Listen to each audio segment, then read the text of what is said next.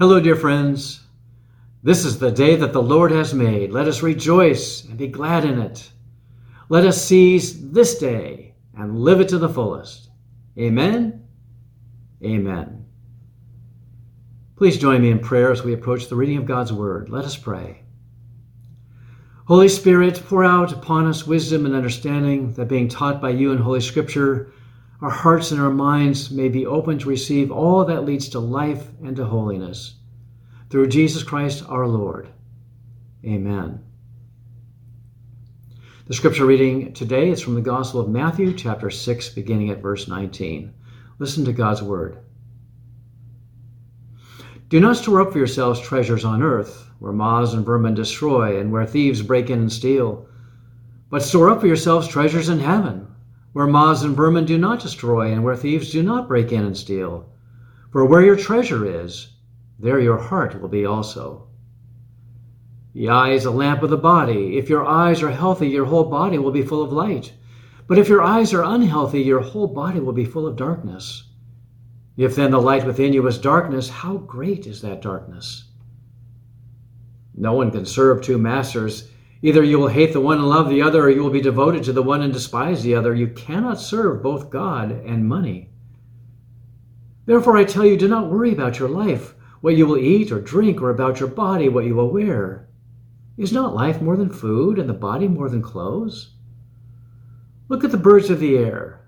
They do not sow or reap or store away in barns, and yet your heavenly Father feeds them.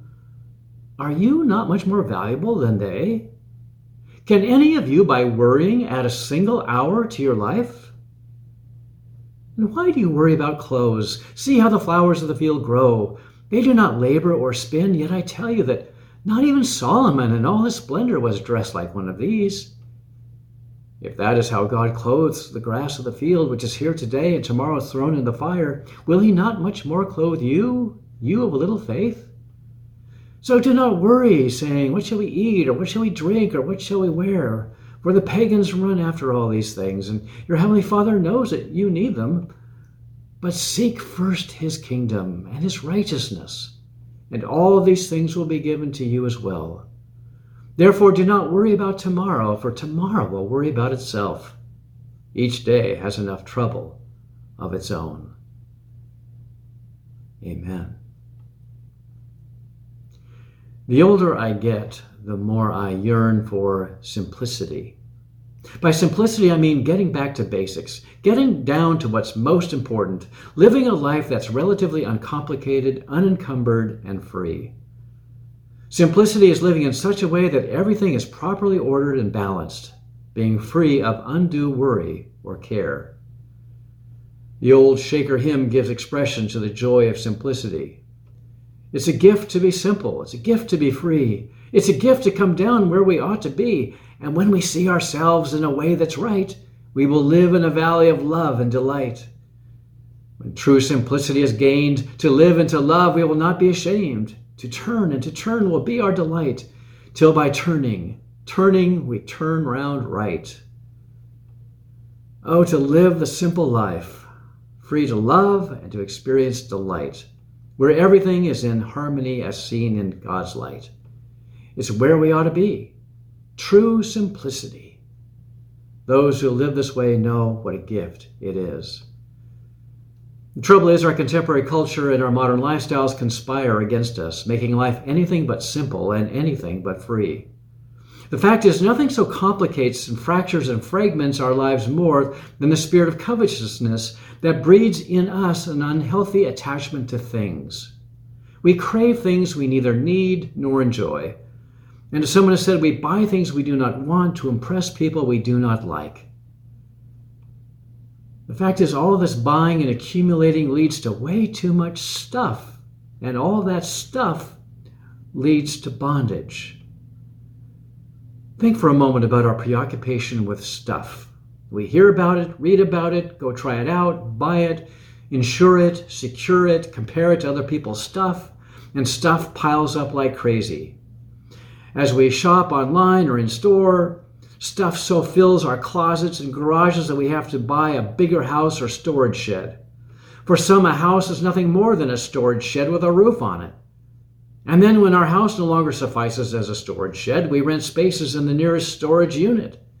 Have you noticed that storage unit buildings are popping up everywhere? It seems that there's a demonic power that can attach to our stuff. The Bible says that the love of money is a root of all kinds of evil. Nations go to war to get more stuff. People kill, rob, steal, extort, and cheat to get more stuff.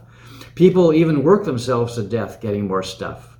We become stuffaholics who can't get enough stuff. And it's enslaving. It's complicating. It's cluttering. It's as if our possessions have possessed us. One of the greatest movies ever made is Citizen Kane. The main character, Charles Foster Kane, played by Orson Welles, is a newspaper tycoon who goes nuts accumulating a mountain of stuff, literally. He builds a personal estate called Xanadu as a testimony to his own wealth and power. A newsreel at the beginning of the film describes Xanadu as the world's largest private estate. Cost no man can say. The newsreel goes on in pompous fashion. Here on the deserts of the Gulf Coast, a private mountain was commissioned and successfully built. 100,000 trees, 20,000 tons of marble are the ingredients of Xanadu's mountain. Contents of Xanadu's palace. Paintings, pictures, statues, the very stones of many another palace. A collection of everything so big it can never be cataloged or appraised. Enough for 10 museums, the loot of the world. Xanadu's livestock, the fowl of the air, the fish of the sea, the beast of the field and jungle, 2 of each, the biggest private zoo since Noah. Like the pharaohs, Xanadu's landlord leaves many stones to mark his grave. Since the pyramids, Xanadu is the costliest monument a man has built to himself. The estate also boasts a championship quality golf course and a Venetian-style canal with gondolas. The extensive zoo and aquarium are stocked with a menagerie of animals, including monkeys, horses, giraffes, birds, octopuses, elephants, and donkeys. The estate is enclosed by a metal partition that is entered through a gateway with a giant letter K written above it. Central to the estate is Xanadu proper, the castle-like mansion that served as Kane's home and repository for his enormous collection of antiquities and objets d'art. Xanadu has at least a few dozen butlers and maidservants. And so on and on. In 1941, when the film was made, the audience would immediately have thought of William Randolph Hearst, the newspaper magnate, and his San Simeon estate in California. Well, in the movie, Charles Foster Kane is a tragic figure, for his private mountain estate effectively becomes his prison. And he dies alone and empty despite piles of stuff all around him. The movie is all about the complicating and debilitating effects of stuff and the drive to get more stuff. And in the end, it's about Kane's own longing for the simplicity of his childhood that was stolen from him, captured by the last word on his dying lips. Rosebud. There's a little bit of Charles Foster Kane in all of us, thinking that somehow a lifetime of piling up stuff will make us happy and secure and free. But it's all a lie. In fact, the more stuff we have, the less free we become, because we have to worry about it. Now, I know that there are some very wealthy folks, or folks that have won the lottery, who have gone out and bought 5 houses in different parts of the world. But why would you want to have to worry about 5 different houses? I know you could appoint property managers to watch over your houses in your absence, but why then would you want to have to worry about the managers? Scripture again and again points to the dangers of wealth and piling up riches, because it can complicate life so. It can absolutely take over our life, robbing us of true joy and freedom. Jesus is very clear. He said, no servant can serve 2 masters. You cannot serve God and money. Jesus knew that where your treasure is, there your heart will be also, which is why he commanded his followers, do not lay up for yourselves treasures on earth. Take heed and beware of all covetousness, for a person's life does not consist in the abundance of one's possessions. Jesus gives you and me the key to living a life of true simplicity. He says, seek first his kingdom and his righteousness, and all these things, food, drink, clothes, will be given to you as well. So don't worry. Look at the birds of the air. The Lord takes care of them. And look how free they are. Isn't He going to take care of you? Jesus is saying to you and to me that if we want to experience the joy of simplicity, a life that is properly focused, balanced, harmonious, a life that is unencumbered and free, then we have to get our inner house in order. We have to put God and His rule over our lives first.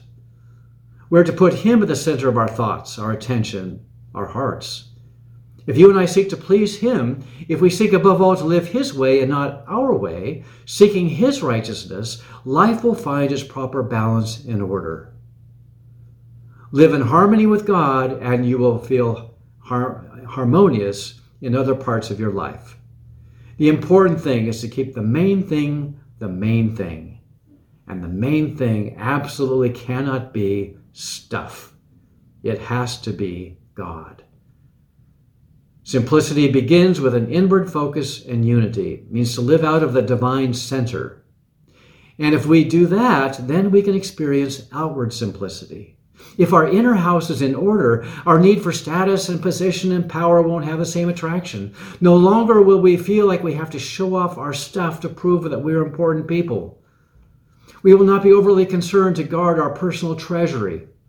In fact, if we put our trust in God and His ability to provide for us, our money and our goods will become available to bless others. We'll learn that we can actually live quite profoundly and joyfully without masses of things. We will experience freedom from anxiety, true simplicity. Harmony in the heart leads to harmony of outward life. Richard Foster, who has written much on this subject, offers some practical suggestions to cultivate the spirit of true simplicity. And here are 6 tips. I think they're helpful. First, he says, buy things for their usefulness rather than for their status. They should be bought for their utility rather than for prestige. Now, it's not wrong to have nice things and to insist on good quality, but we have to ask ourselves if we always need to have the top-of-the-line model in order to impress others. Foster suggests that we not buy more house than we need. And when it comes to clothes, do we really need the designer label? And along the same lines, we would do well to use things until they wear out. Do we really need the latest and the greatest, even if the old thing is working perfectly fine for us? Second, develop a habit of giving things away so that if we find that we're becoming too attached to some possession, we should consider giving it to someone who needs it. Deaccumulate. Masses of things that are not needed, as I say, just complicate life. More of us could get rid of half of our possessions without any serious sacrifice. Now, I have to admit that I struggle with this, for I am something of a pack rat. I have trouble getting rid of things because I tend to attach some precious memory or a sentimental value to everything. Why do I keep it? But I do. I mean, it's crazy, really. And at the same time, there is no greater feeling than going to the dump and being free of a lot of junk. So I am a walking contradiction. I have a longing to deaccumulate, and yet I get too attached. I have to learn not to hold on to things too tightly. I would do well to let go, as hard as it is, to let go for my own spiritual health. John Ortberg suggests that many of us could use a closet exorcist, someone who will go through our stuff, in our absence, of course, and get rid of everything not really needed. Deaccumulate. Simplify, even if it hurts. Third, learn to enjoy things without owning them. Owning things is an obsession in our culture. If we own it, we feel like we can control it. And if we control it, we think it will give us more pleasure. But that's an illusion. Lots of things in life can be enjoyed without possessing or controlling them.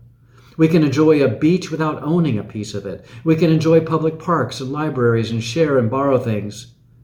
And besides, we don't really own anything. God does. Fourth, it says, foster, develop a deeper appreciation for creation. Enjoy the beauty around.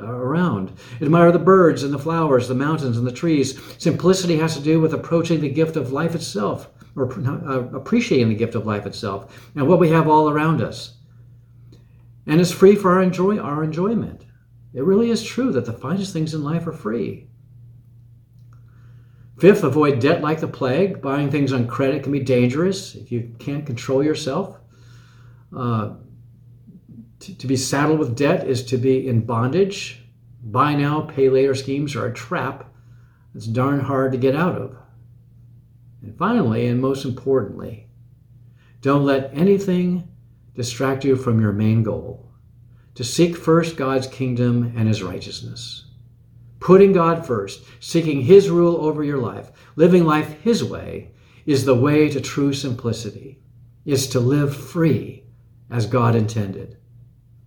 In the words of the old hymn, it's to come down where we ought to be. And when we see ourselves in a way that's right, we will live in a valley of love and delight. So may it be. Amen.